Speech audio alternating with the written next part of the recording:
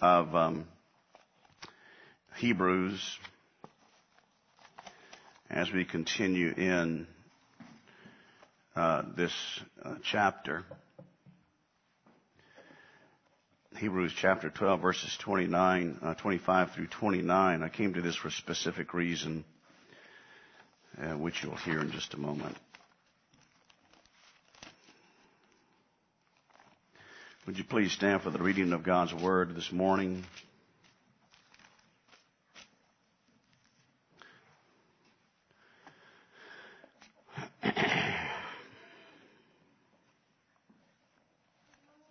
Let's start reading in verse 18 and then follow down to the end of the chapter. Let's hear the word of the Lord. For you have not come to what may be touched, a blazing fire, a darkness and gloom and tempest, and the sound of a trumpet and a voice whose words made the hearers beg that no further message be spoken to them.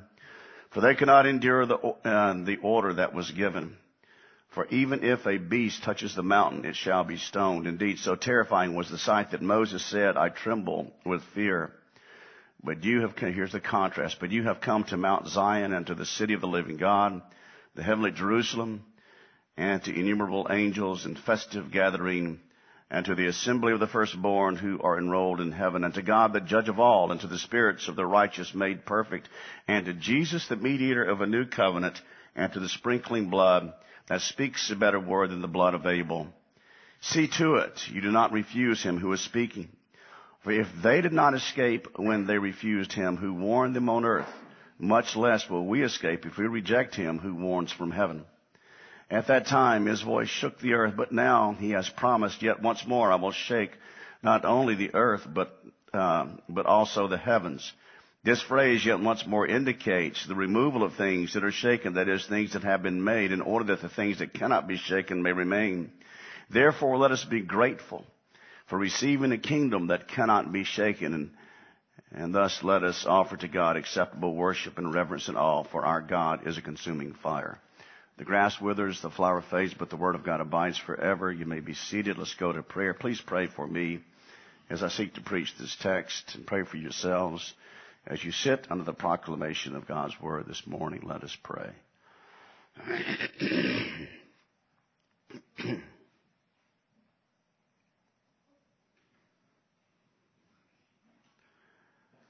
Oh, our God and Father, we pray for your grace as we sit under this, as I preach this word, as the congregation sits under the proclamation of this great, glorious text. And we pray in spite of my own failings, my inabilities, my weaknesses, that you would bless me anyway and cause your word to go forth. Open hearts and minds, O God, to work effectively your grace, to cause us to be more like Christ, and cause us, O God, to be less like the world, and cause us, Heavenly Father, to treasure the things that are truly eternal. In Christ's name, amen. We are living in a divided country.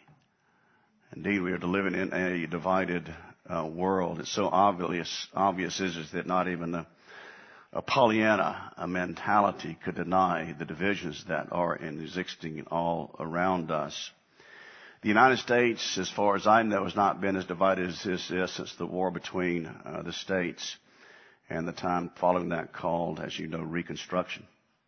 Charles Sumner, May 20th, 1856, made a speech against slavery, and the Kansas-Nebraska Act was introduced by a man named Stephen A. Douglas. I'm not going to tell you who Stephen A. Douglas is, because I'm sure all of you know who Stephen Douglas was. The act would allow the question of slavery to be answered by the populace. In other words, Congress would have nothing to do with it, and those who occupied those territories would make the decision about slavery. It nullified the Missouri Compromise, which I'm sure you all know what the Missouri Compromise was. It outlawed slavery above the 36th parallel. It basically nullified that by allowing Kansas and Nebraska to make the decisions themselves by their own people. Well, there was a fiery speech given by a man named Charles Sumner on the floor of the Senate. On the floor of the Senate, he criticized a relative of a man named Preston Brooks. If he had believed Sumner to be a gentleman, he would have challenged him to a duel, but he did not do that. What happened was Preston Brooks walked into the Senate. Charles Sumner was sitting at a large table getting his papers together. And Preston Brooks began to beat him with a cane. The cane was for dealing with unruly dogs that had a silver head on top of it. And he beat him, and he beat him, and he beat him until the cane splintered, and you could hear the clapping of the wood throughout the Senate chamber. This went on for about a minute, and Preston Brooks came close to killing Mr. Sumner. A nation divided. As all of you know, passions are running deeply right now. They're running deeply over whether or not to wear a mask.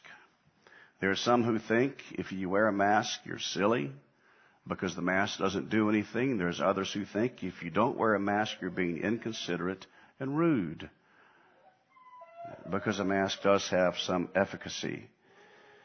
And then again, in politics, there are those who believe that the election was stolen by fraud.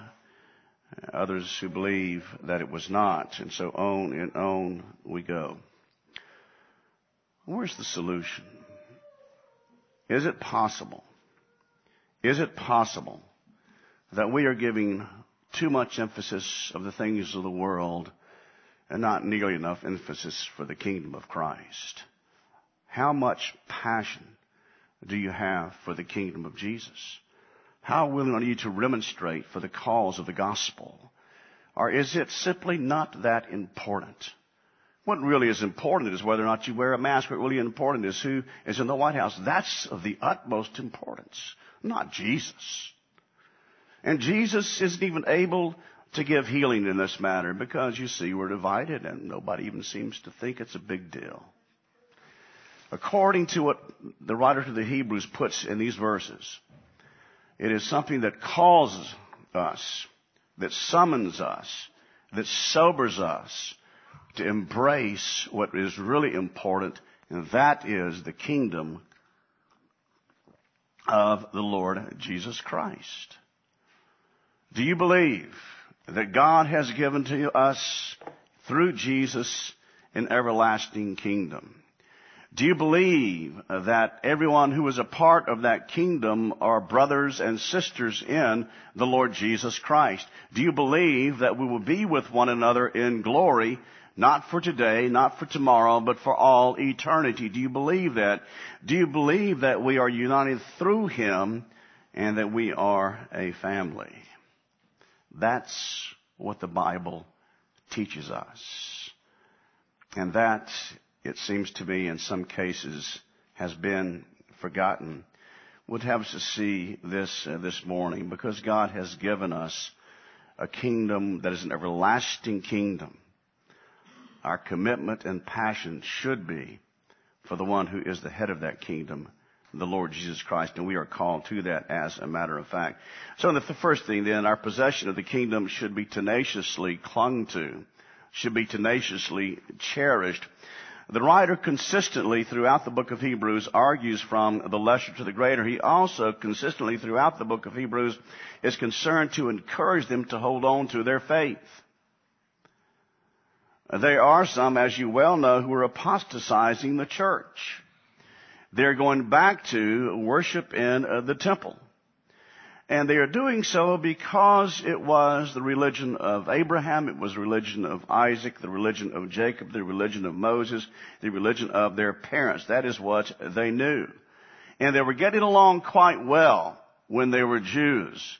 But now that they have become Christians, well, it has become rather difficult. He says, but recall the former days when after you were enlightened, you endured a hard struggle with suffering, sometimes being publicly exposed to reproach and affliction, and sometimes partnered with those who were thus treated, for you had compassion on those in prison. This is how they were exposed to those, or partnered with those who were just treated, and you joyfully accepted the plundering of your property, since you knew that you yourselves had a better possession and an abiding one. And the knowledge of this fact is an encouragement to us to live hopefully in the face of death, to live in confidence in the face of death, to live in hope when we lose someone, where we are convinced that there is something better for us that is yet to be experienced. They were suffering for the cause of Christ, and so they were growing less encouraged. They were growing less attentive to the things of the Lord. And what can drive us away from that? Well, there's some things that can drive us away from that, such as a disappointment in God's providence. There are many in the church today who equate Trump's loss to a bad bit of providence on the part of God. Well, no, it's not. God has not made a mistake.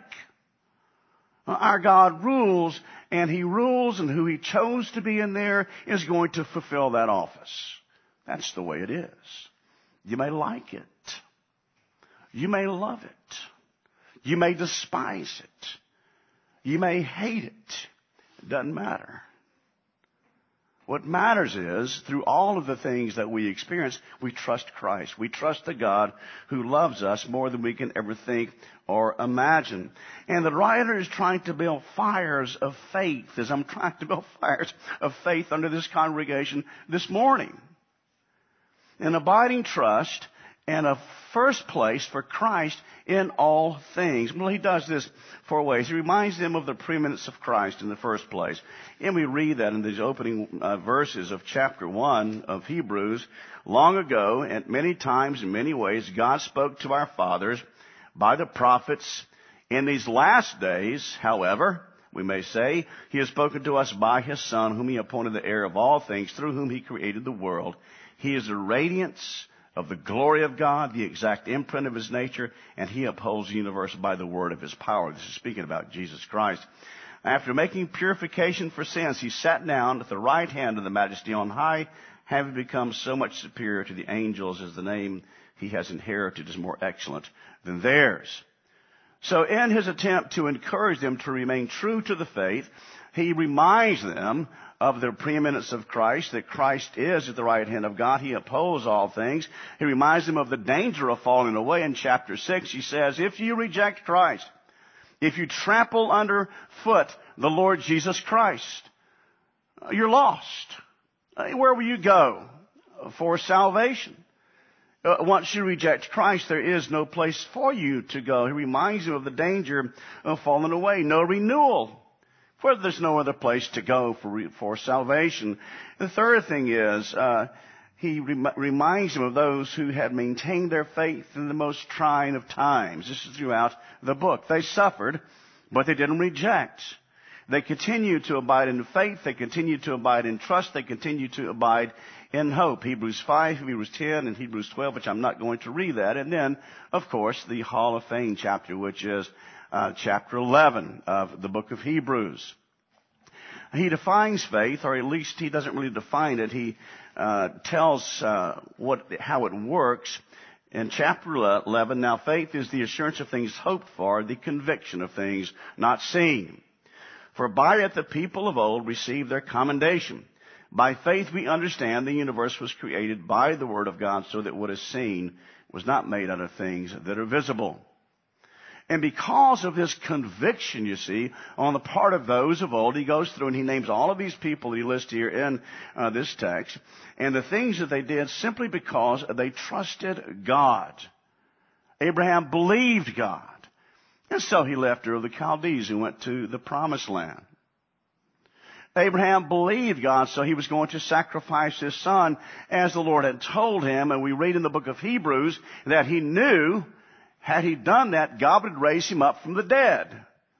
You see there, that man was a man of faith.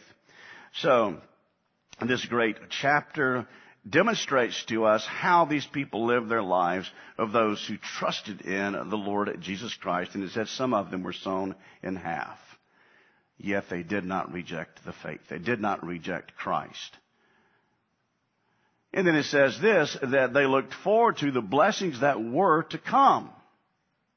Did they receive the fullness of the promises of God? And the answer is no, they did not. Have you received the fullness of the promises of God to come? No, we have not. The fullness of those promises will not be ours until, as we read in the book of Acts, in chapter 1, men of, why do you stand looking up into the sky to say Jesus is going to come back in the way that he left? And then in the book of Thessalonians, we read that in a moment he will come back and we will be caught up with Christ in the clouds. So they would not receive these blessings before we did, he says in the book of Hebrews. Nonetheless, they were so convinced of the reality of these promises coming true that they were willing to die for the cause of the gospel. Christ first, ever and always. So he is encouraging them to remain firm in the faith through these things. And here in this chapter, chapter 12, he says this, see to it that you do not refuse him who is speaking. See to it that you do not refuse him who is speaking. This is a negative, but it is an exhortation. We may translate this, beware, take heed.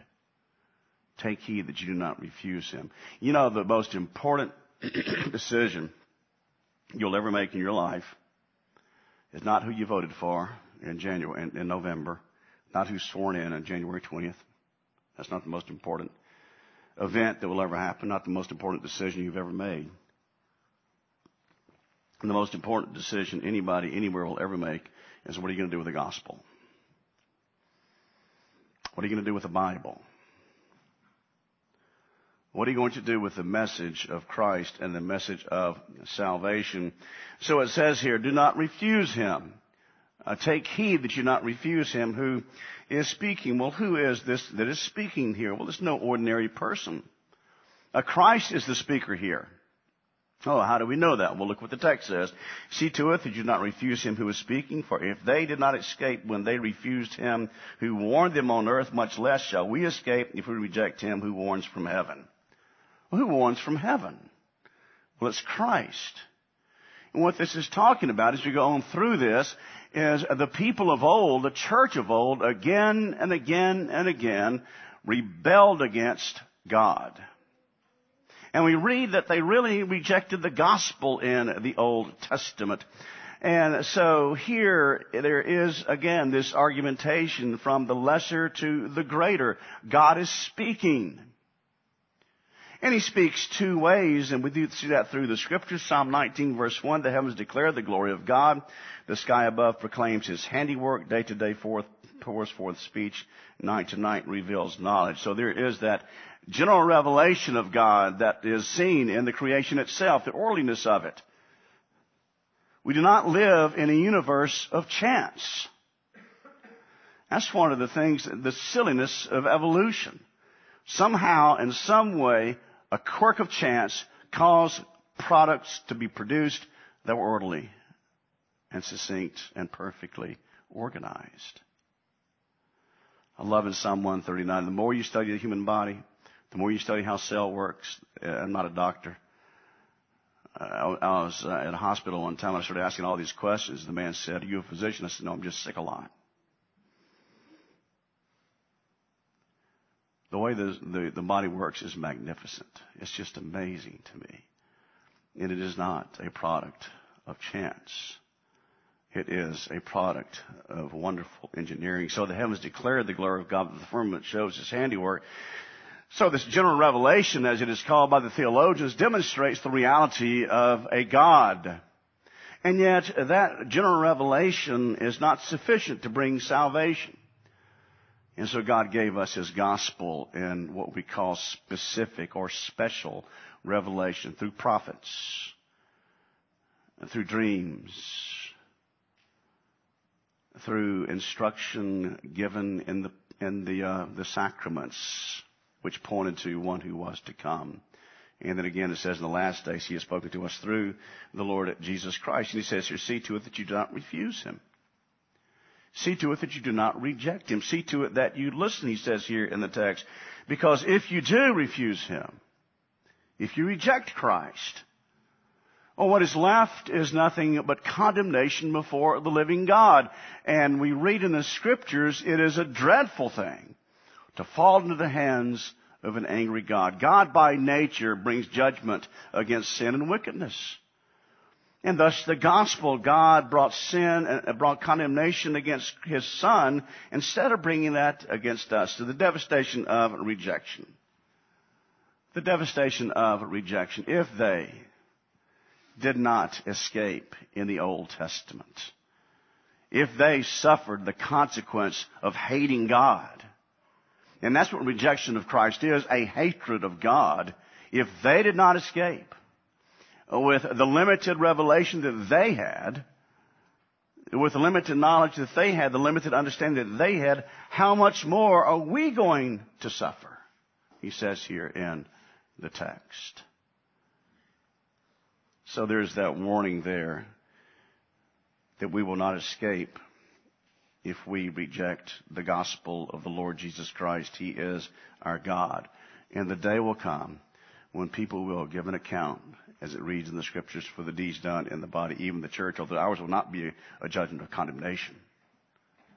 That will not happen to us as God's people. And so in the Old Testament, that generation, as you remember, they refused to go in and take the land. What happened was they died in the wilderness. 40 years they were in the wilderness, wandering about, because they refused to be obedient to God. So we see here that whether we are at home in the body, we make it our aim to please Him. That's our goal. We please Him in our actions. We please Him in our attitudes. We please Him in the way we go about being husbands. We please Him in the way that we go about being wives and parents and children and church members. Does God care what kind of church member you are?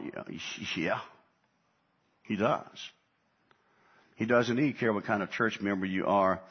And so present day actions have eternal consequences for the Christian. We will not be judged in condemnation, but we will stand before the judgment seat of Christ and give an account for the deeds done in the body, whether good or bad.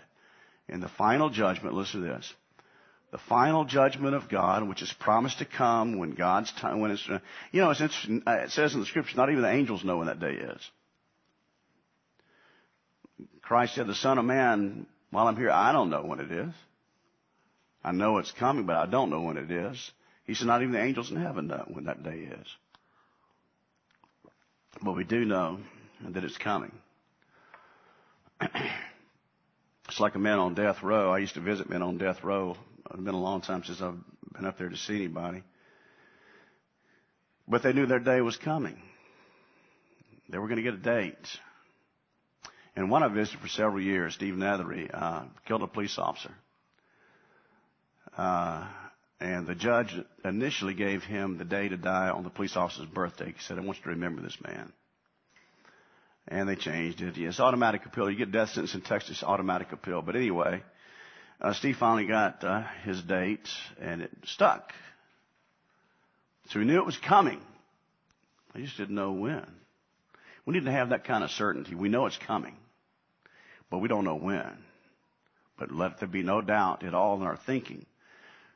The day is coming when the end of all things as we know them will come to pass. And so it says again here in the text, yet once more I will shake not only the heavens but the earth. And I think the first reference is to Mount Sinai, where there was the shaking and there was the thundering of the voice and there was the smoke and there was that theophany on top of the mountain where there was a law that was being given, and the people knowing full well that they were lawbreakers. He said, we can't bear with this. We can't stand this. Moses, you speak to us. Don't let God speak to us. We can't stand this. So he says, once more I'm going to shake things up. Once more things are going to be shaken. But not everything is going to pass. Again, look at the text. Yet once more indicates the removal of things that are shaken, that is, things that have been made. We were told in the Bible not to treasure the things that are given to pass away, but treasure the things that are eternal. And right here it says these things are going to be removed. Well, what is that that's going to be removed? Well, all things of the earth, all things that are parts in essence of the fall, Satan himself and the angels that are doing his biddings, the fallen angels, those will be shaken. And there will be no more. This is speaking of the second coming. This is speaking of the final judgment of God. Much less shall we escape if we reject the gospel. William Barclay said this: if a man merits condemnation for neglecting the imperfect message of the law, how much more does he merit for neglecting the perfect message of the gospel? Because the gospel is the full revelation of God, there is laid on man who hears it a double and a terrible responsibility, and his condemnation must be all the more if he rejects it. A shaking of things. And that shaking includes judgment on the part of those who hate God. And remember what you read in the scriptures, they'll be crying out for the mountains to fall on them. So terrible will be that day of judgment coming upon them. You see, but understanding this from the perspective of a believer should be something that is encouraging to us, just like in Psalm 73. And the psalmist lived the life of faithfulness. And he says this: surely I have washed my hands in innocence for no good purpose. Sheila, I have been faithful, but it's amounted to nothing. Because I look at the wicked, and I see, well, they're very prosperous. They're very successful. They run the country. They have so much power and influence they can get done whatever it is they want to get done. Surely I have kept my hands clean for no good reason. Because I would like some of that power. I would like some of that wealth. I would like some of that position. That's what's going through the mind of the psalmist, you see. Until he comes to verse 17 of Psalm 73. Until I went into, listen to this, the sanctuary of God. He brings God to bear upon his heart. You see, those who are envious of the wicked, those who are envious of the arrogant, for a time have forgotten all about God. That's where the psalmist is. I want to have some of the things that they have. They don't struggle like I struggle week to week, month to month to pay bills. They don't have that. They can pay for good medical care. I can't do that. They have children that are successful. Mine aren't so successful. That's what he's saying there. Where's God in all this? Surely in vain I have kept myself pure. In vain I have followed God. And then again, verse 17, until I went into the sanctuary of God and I determined their end. God is a God of justice. And the wicked will pay for their wicked deeds. Those who persecute the church, those who come after the church, unless they, by God's grace, are converted, they will pay for their deeds. The things that will be shaken, it says here in the text, one more time, there will be a great shaking. So that what will remain are the things that are eternal. The things that are lasting. The things that are part of the kingdom of God here as the earth is renewed. I don't know about you all, but I look forward to the day of never being tempted again. I look forward to the day of never having to deal with the effects of the fall again. Well, that day's coming. According to what the scriptures and according to what is written here in the text. And because of that, you see, he says this: let us therefore be grateful for receiving such a kingdom. What is our proper response to this great grace of God to us? Well, it is a recognition that we are there by God's grace. And we are going to continue in that by God's grace. And therefore, we should be grateful to our God for his work of including us in the kingdom and of giving us such great hope and blessings in the world to come. Thanksgiving is something that is obligatory in the Old Testament and the New Testament. Charlie Chase, some of you know Charlie, I think, did a series here. I'd love to have Charlie come back sometime. Dr. Pipe is supposed to come sometime in this, I don't know, February, March or something. We keep changing the date. But Charlie's sermon was this, the theme of his sermon, a series of sermons was this, that ingratitude is our greatest sin. Ingratitude to God, he said, is the greatest sin that we can possibly commit. And so the Bible then throughout the Old and the New Testament speak to us about the necessity, indeed the obligation of being grateful to God. Thanksgiving was obligatory in the part of the Old Testament people. The word occurs 37 times in the Old Testament, most of those in the book of the Psalms. It is found 24 times in the book of the Psalms. And in Jonah, when Jonah's grateful that the Lord heard him when he was there in the belly of that big, great fish, and yet his life was spared for those days, and he became a type of Christ for the New Testament reality of the burial and resurrection of the Lord Jesus. It is used in the New Testament 38 times, either thanksgiving to God or thanksgiving to Christ.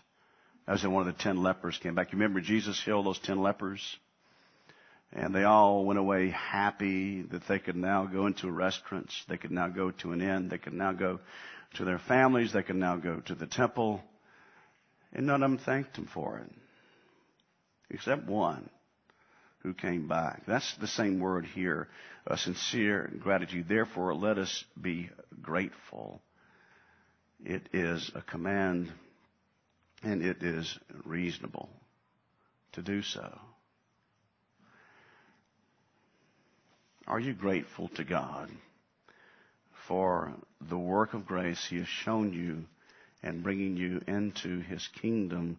And do you treasure that more than you treasure anything else in the world? The church has undergone persecution throughout the ages, but the church has remained, and the church will continue to remain. So what are we supposed to do? We're supposed to worship. In a political climate that is an upheaval of society, we are supposed to worship. In a society when COVID has rearranged the way that we live, we are supposed to worship with reverence and awe. We read here in the text, because God is a consuming fire. So you see, the consequence of rejecting the gospel is unspeakable horror. God is a consuming fire. So you see why we should be grateful, and you see why we should worship no matter what the circumstances are that we face. You also see why it is that we should love one another, because we are all of the same family. It's a blessing to see a family that everybody gets along well. I had a family that was related to me. They were not a part of my immediate family, but they were, well, I guess they were immediate. They're aunt and uncle. Was that immediate family? Is that immediate? Don't know. I don't either. Anyway, it was my aunt and uncle and their children. There was always conflict, always turmoil. Well, what a blessing to see families and to have families that are not like that. Well, that's how we should be as the children of Christ, as the children of God. We should be those who love one another and get along with one another and hope the best for one another and pray the best for one another and consider others as more important than ourselves, because God cares how we relate to one another. He cares. And Christ has brought us to peace, not to war. He's brought us to peace. As for every single individual in the church, in the kingdom of Christ, He has called us to peace. And as I've said before, the best days for us are yet to come. And as you live in patience, you remember this. You live in obedience, because our God is a consuming fire, and He will bring retribution upon the wicked. Let's pray.